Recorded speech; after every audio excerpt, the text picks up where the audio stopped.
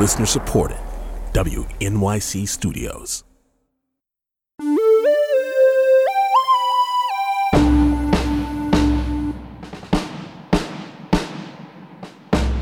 It's Politics with Amy Walter on The Takeaway. Good to be with you. Immigration was an issue we heard a lot about in the 2016 election from candidate Donald Trump. When Mexico sends its people, they're not sending their best. They're bringing drugs, they're bringing crime, they're rapists. They are not our friend, believe me. No path to legalization unless they leave the country and come back. And you can call it deported if you want. The press doesn't like that term. You can call it whatever the hell you want. They're gone. We are going to build a great border wall. And when he was elected, one of President Trump's first actions was a travel ban on Muslim countries. We're going to take our case as far as it needs to go, including all the way up to the Supreme Court. And let me tell you something. I think we ought to go back to the first one and go all the way, which is what I wanted to do in the first one. And during the 2018 midterms, the narrative changed, but the sentiment did not. This is an invasion. When you see these caravans starting out with 20,000 people, that's an invasion. I was badly criticized for using the word invasion. It's an invasion. And perhaps the most consequential, Trump's zero-tolerance immigration policy was widely discussed by many. Stop taking children! Keep families out of prison! And in this huge warehouse are very large cages in which the children have been separated from the parents. Bringing children with you doesn't guarantee you won't get prosecuted. Nobody likes this policy. You saw the president on camera that he wants this to end, but everybody Congress has to act. He can end it on his own. We all should be able to agree that in the United States of America, we will not intentionally separate children from their parents. We will not do that. We are better than that. And even early on in the 2020 Democratic primary campaign, it was a major factor. Democrats have to get off the back foot. We have to lead on this issue because we know it is right. Down at the border, we've got to rework this entirely. It should also this all off. Get rid of Trump's zero-tolerance policy, the Remain in Mexico policy, and the metering policy. Now, did you make a mistake with those deportations? The president did the best thing that was able to be done at the time. How about you? I'm the vice president of the United States. But the issue of immigration was rarely mentioned in the 2020 general election campaign in the fall. I wondered if the lack of policy debate about immigration was deliberate, or if the issue was sidelined, like most things, by the pandemic and its economic fallout. And I wanted to understand what that may mean for the future of immigration policies put in place by the Trump administration. So I called Dara Lind, and I'm a reporter with ProPublica covering immigration, to find out what she thinks. Really, this was a very strange campaign because the pandemic and the economic crisis that it engendered took up so much space that you just didn't see a more conventional policy debate on what are the candidates' stances on various issues. I don't know that immigration was uniquely sidelined. I think it just is the most obvious example of how the 2020 election kind of prevented any sort of normal campaign policy rollouts because Trump had been able to set it as a big culture war issue in 2016, 2018. As President-elect Biden is rolling out what he calls his top priorities, his top 4 priorities are coronavirus, economic recovery, racial equality, and climate change. And there were a number of Democrats and progressive groups who were not happy that immigration wasn't listed in there. What do you think that is about? And what do you see as sort of the Biden path forward on this issue? So when we talk about what a president's priorities are, I think that there are particular parts of the job where that matters more than others. First of all, there is a question about what would the legislative priorities be that the Biden administration would be pushing on Congress, which obviously will matter a lot more if Democrats take the Senate. And in that regard, there is a lot of very limited oxygen. I mean, I'm thinking back to the first 2 years of the Obama administration when there was a lot of Democratic infighting about what the legislative priority would be after healthcare, and immigration very much lost out in that fight. If you believe that the current immigration kind of policy setup is broadly broken and needs a big legislative fix, including, legalizing the 11 million or so unauthorized immigrants in the country, then yes, not being listed as a priority is a big problem in that regard. But because the executive branch is large and diverse, and there are a lot of different people working on different issues, it doesn't necessarily slow the ability of immigration, regulations and that kind of thing, executive actions, to not be a priority. It's a question of political capital. And that, I think, is where there's still a little bit of progressive worry that the Biden administration is going to be less aggressive than some progressives want, not because they're focusing on other things, but because they don't necessarily want to bring attention to immigration as an issue. Yeah, that's an interesting point, because the person that Biden has tapped to lead the Department of Homeland Security, Alejandro Mayorkas, what comes from the Obama era. There was a lot of criticism of the Obama administration's hesitancy on kind of, moving in a more progressive way. So does his DHS pick suggest that indeed this will look more like an Obama-era policy on immigration than one that we heard about a lot during the 2020 Democratic primaries, which was much more progressive? Mayorkas is, I wouldn't say a unity pick necessarily, but I was honestly surprised at how warm the reception to him was among groups that were criticizing the Obama administration. It does seem that he personally had a reputation for being on the more progressive side of that administration.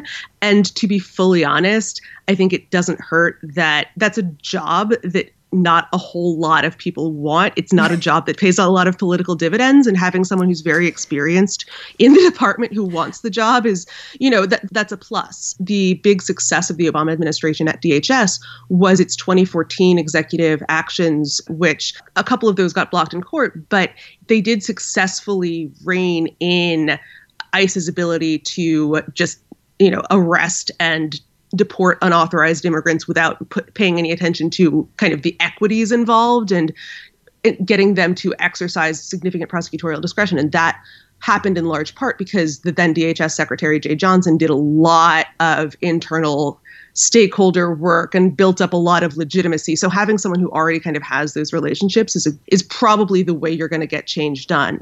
But I do think that as we see kind of some of the lower level staff names, that it's just very hard to name a bunch of people who weren't in the Obama administration and weren't in the Trump administration, not necessarily people who were political in the Trump administration, but senior civil servants who stayed in government and ended up having some decision-making power. And I do think that there are probably going to be fights. We saw it a little bit when Cecilia Munoz, who was kind of Obama's point person on immigration, got named to the transition team.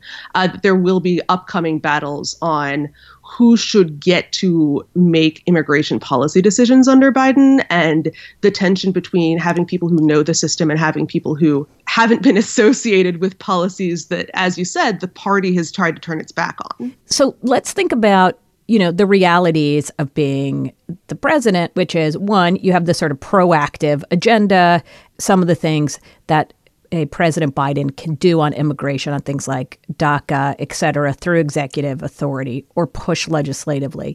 And then there's the things that happen that you have no control over, like, for example, crisis in Central America that continues to push people to seek refuge in the United States. So can we talk through the tension between both of those things? Like, how much of the Biden administration do you think is going to be just dealing in a reactionary mode to another border surge, given how much struggle is still happening in Central America and in Mexico?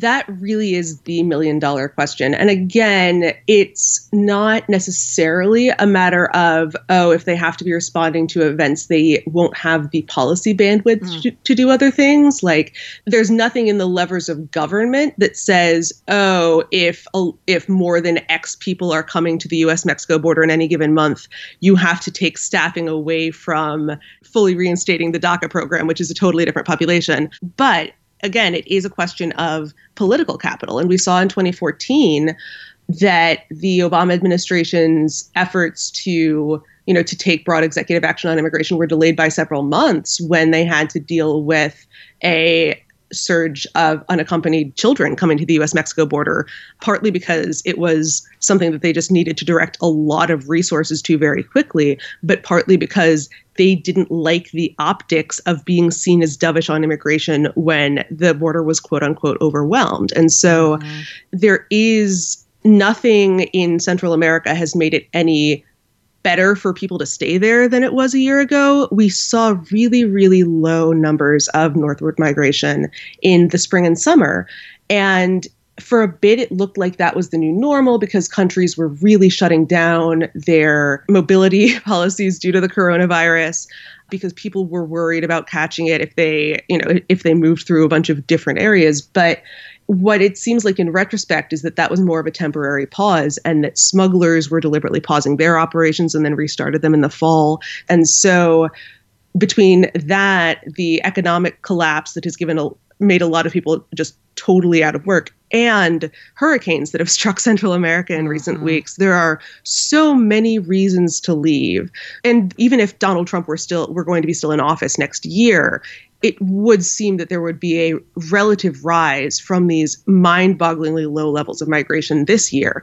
And what we saw under the Trump administration is that relative rise is the point, right? The Trump administration was the victim of its own success at the border in some ways. They had really, really low levels of apprehensions in the first few months of the Trump term, as migrants appear to have kind of taken a wait-and-see approach before deciding whether to leave. And because they couldn't sustain those low levels, they often acted as if they were in crisis footing, even when, historically apprehensions weren't that high. So if that approach remains, then the Biden administration is going to be on a politically defensive footing very early on.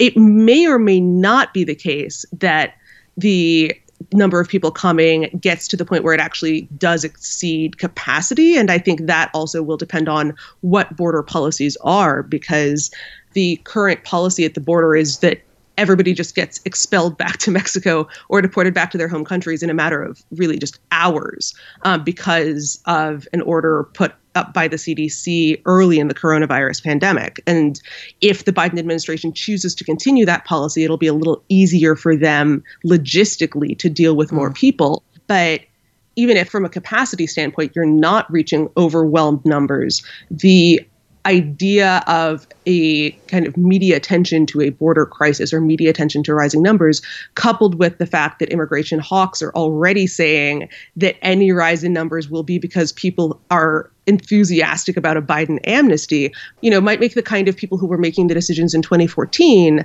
a little bit worried about being seen as being too aggressively left or too aggressively dovish exactly on the issue. Dara Lind covers immigration policy for ProPublica.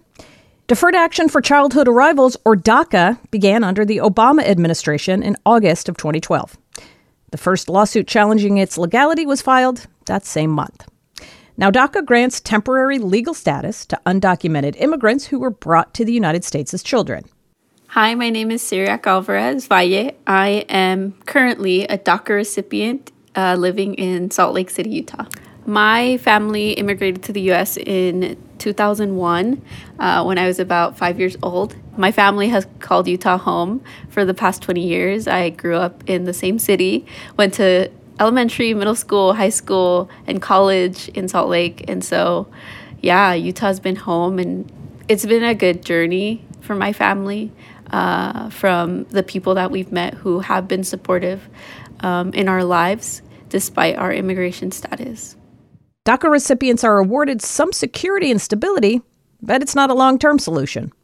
There is a renewal process they must go through every couple of years.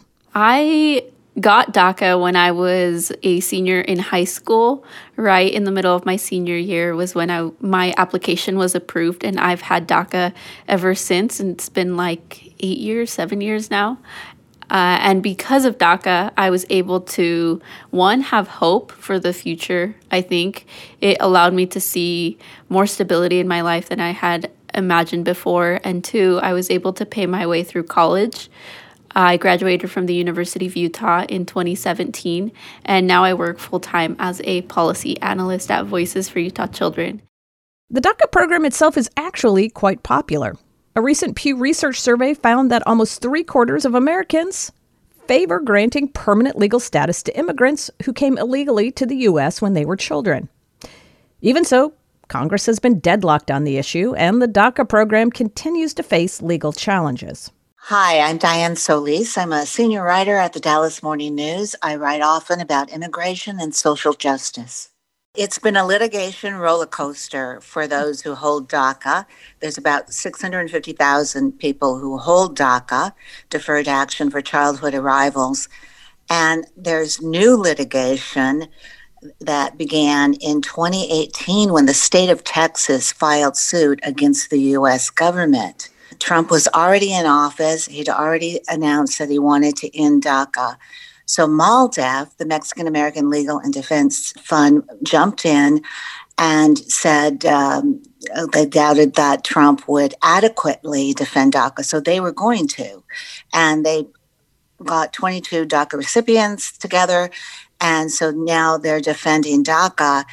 It's been on a slow track. But now, next week, there will be a hearing in Houston on this litigation. It's the only litigation that deals with whether DACA is lawful. If the judge rules against DACA, what happens then? There are folks who try to bring it to a higher court and argue it. Does it go to the Supreme Court? What happens? Absolutely. MALDEF has said they will immediately appeal. And we could have this back at the Supreme Court. But it's unlikely that it would end immediately. The MALDEF attorneys feel that it's unlikely that Hannon would immediately end it, and that there would be a phase out of the work permits. DACA provides a work permit, a 2-year work permit, and a deportation reprieve. So is the only way then to ensure that the DACA program exists without the roller coaster like ride, as you pointed out, that it is entrenched into law, is that Congress has to pass some legislation. It cannot continue in this sort of executive order limbo. That is what the immigration advocates and those that hold DACA want. They want permanent legislation that puts them on a pathway to U.S. citizenship. But as we know, Congress has been in gridlock for a long, long time over controversial issues.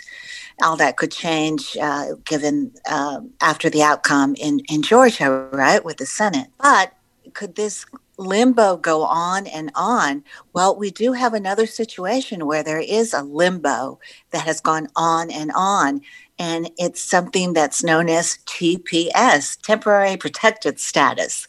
And we've got Salvadorans who've been in temporary protected status for about 20 years. So there's a history here. There's a precedent here for the U.S. immigration policy to basically go along in this year-by-year fashion rather than, or administration-to-administration fashion, rather than being actual settled law. Definitely. There's definite history for that. And for those that hold these kind of limbo statuses, it's very hard for folks to plan their life in 1 year or 2 year increments. It's difficult to plan a career, to plan to get married, to have children, if you have the threat of a deportation hanging over you. It builds emotional stress. Diane Solis, I really appreciate you taking the time to help walk us through this process. Thank you for all you do in covering it for the Dallas Morning News. Well, thank you for having me. Cyriaque Alvarez Valle, the DACA recipient we heard from at the top of our segment, she can breathe a sigh of relief for at least another 2 years. She learned this week that her application had been renewed. She told us what that means for her personally. With my new DACA renewal, that means I have my DACA card for another 2 years, which is really great and can help me as I think through my future, as I plan going back to school. I am going to continue working this year and then applying to grad school programs this upcoming fall, and then hopefully next fall starting school, grad school program. And I think part of that hope does come also from the Biden administration, knowing that even though I may only have a 2-year DACA renewal, I do have hope that, one, there won't be as many challenges to the DACA program these next couple of years coming from the administration itself, and two, hoping for a permanent solution from Congress these next couple of 4 years.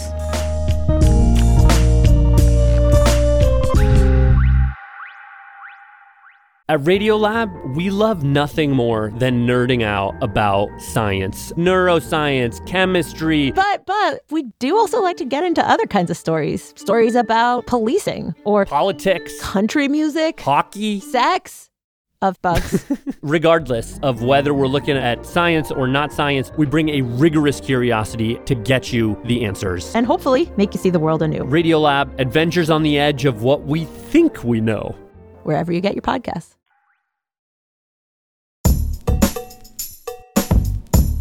Since November, we've been talking to the newly elected members of Congress, checking in with them before they're sworn in on January 3rd. This week, I sat down with Cliff Bentz. I'm the congressman-elect from Oregon Congressional District 2. Bentz is a Republican, and like his predecessor, Congressman Greg Walden, he'll be the only Republican serving in Oregon's delegation. I started out by asking him to describe his district. Well, Oregon 2 is one of the largest congressional districts in the United States. There's much debate about exactly where it fits on the list, but I think it's number 7. It's just a fraction less than 70,000 square miles. So it's, as my predecessor, Congressman Walden likes to say, bigger than any state east of the Mississippi. And then he has many other means of trying to show how large the district is. But it takes about 7-8 hours to drive across it. It's a beautiful space, a very, very varied in how its geography exists, and it's a beautiful place if you like lots of open space, because we have a lot of it. Wonderful people in it, ranchers, farmers.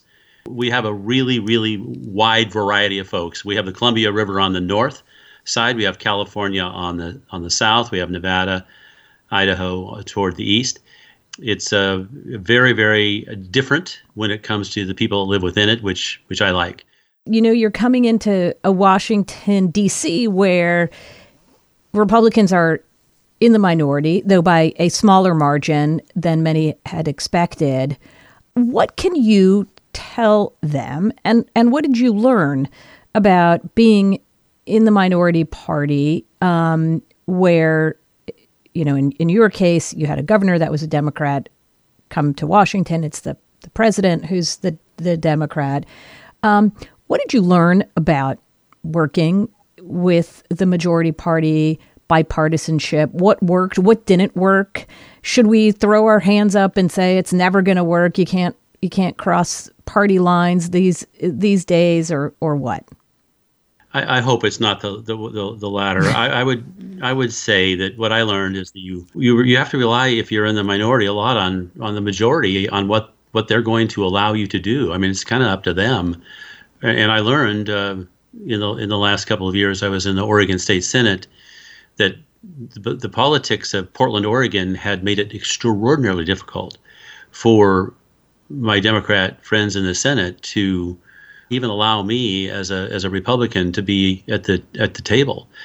I was the co-chair of the Carbon Committee, the so-called Carbon Committee, And I was frozen out of the discussions for 5 months on a very, very serious cap and trade bill, one of the more aggressive approaches to managing carbon that I've seen. And I was just not allowed. I wasn't allowed in the room. And that was because my Democrat friends told me later, the folks that put them in office back in Portland didn't want a Republican in the room. And so they didn't allow me in. And ultimately that meant that we Republican senators walked out to deny the Democrats a quorum and thus prevented the cap and trade bill from passing.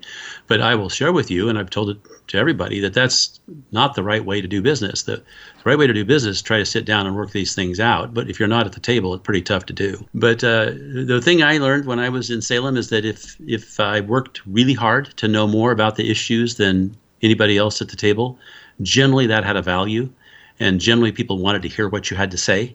And if they all viewed the problems as a common problem as opposed to just somebody's problem, one side or the others, then they wanted good thinking and hard work. And so I'm going to take that thought to Washington, D.C. and hope that working hard and showing up and thinking and being civil will work. I think a lot of people are hoping for the same thing, and it's clear that that's something that President-elect Biden is also counting on and is something that he campaigned on. But he also campaigned on a pretty aggressive climate agenda, including, zero net emissions by 2050. I'm wondering, as we think about the issues of climate going forward, the kinds of things you think you could support or work with Democrats or work with an administration getting actually accomplished? Like, where are the places Democrats, Republicans could come together on this? There are many things in the climate space that work for large parts of my district that look suspiciously like adaptation. So irrigation, for example, is a means of adapting to a dry climate. And we irrigate an awful lot of CD2. And so if you use words like adaptation and sequestration and innovation, those words resonate with people on both sides of the aisle. And if you can show people that you can save them money by using electric cars, for example, rather than paying for fuel, they'll knock you down to get to an electric car. And there's many, and this is proven by, if you go to a hardware store now, how many people are buying electric drills that have a cord on them? No, they'll be buying drills that have a battery because they're so much more convenient. So you need to find those, and there are a lot of them as people get smarter about all these things and innovation happens, that you can find common ground. And you can move forward. On one side of the aisle, you'll be saying, hey, this is because it's saving you money. On the other side of the aisle, people will be saying, hey, it's reducing carbon. And those are the kind of opportunities that exist all over the place. What ends up happening, people get caught up in the politics of it. And that's too bad because that makes it very, very difficult. Well, and your district, unfortunately, suffered incredible devastation with wildfires this year. Talk about how the issue of climate change has impacted those, the kinds of fires that you saw, and whether that's the kind of thing that can also bring Democrats and Republicans together. That you may be a Democrat sitting in Portland, Oregon, but you see these wildfires going on in the districts you live in and say, well, gosh, there has to be a way we could together make sure stuff like this doesn't happen anymore. One of the problems in talking about forests, most people, myself included, have a very difficult time understanding the sheer scale of the problem, because probably if you look at Northern California, Oregon, Washington, you have about 100 million acres of forest. And this year, 1 million of those acres in Oregon burned up. I think 3 million down in California. And that means we still have 96% of the forest to burn. And we don't want it to burn. But the sheer size of the problem is extremely hard for people to understand. Mm-hmm. The number that was thrown about and how we would try to address this issue just in Oregon was $44 billion. Well, we don't have $44 billion. And the other thing that generally is overlooked is how long this problem is going to take to fix. If we stopped generating carbon tomorrow, it would be 40 years before things perceptibly changed. And so what we have to do now is address the immediate problem. And then people can say, well, it's drier because of climate change. Let's assume it. If it's going to take 40 years to address the issue, and that assumed we stop generating carbon tomorrow, this is a long-term problem that needs immediate attention and long-term attention. And so two approaches. And the first one is to do a risk analysis to let people know what they're facing and how likely it is that their house is going to burn up. We lost 2,700 homes down in Medford, and we lost 600-700 homes just outside of Salem to fire.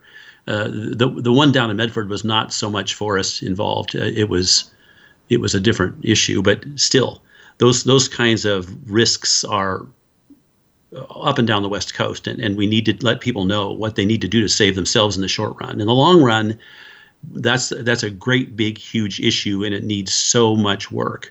And it's not just one solution. It's going to be dozens of solutions to try to address this issue. It's huge. One thing I want to point out why you asked this question, a lot of people don't understand that the additional CO2 in the air is driving much more aggressive growth of the forest. 12, 13, 14% more growth than used to be the case, just because there's so much more CO2 in the air that trees are busy, sequestering. And so this makes the problem even more difficult to deal with. You raise a really good point, which is there is a short term and the long term. And you've been in politics for a little while now, and you're coming to Washington.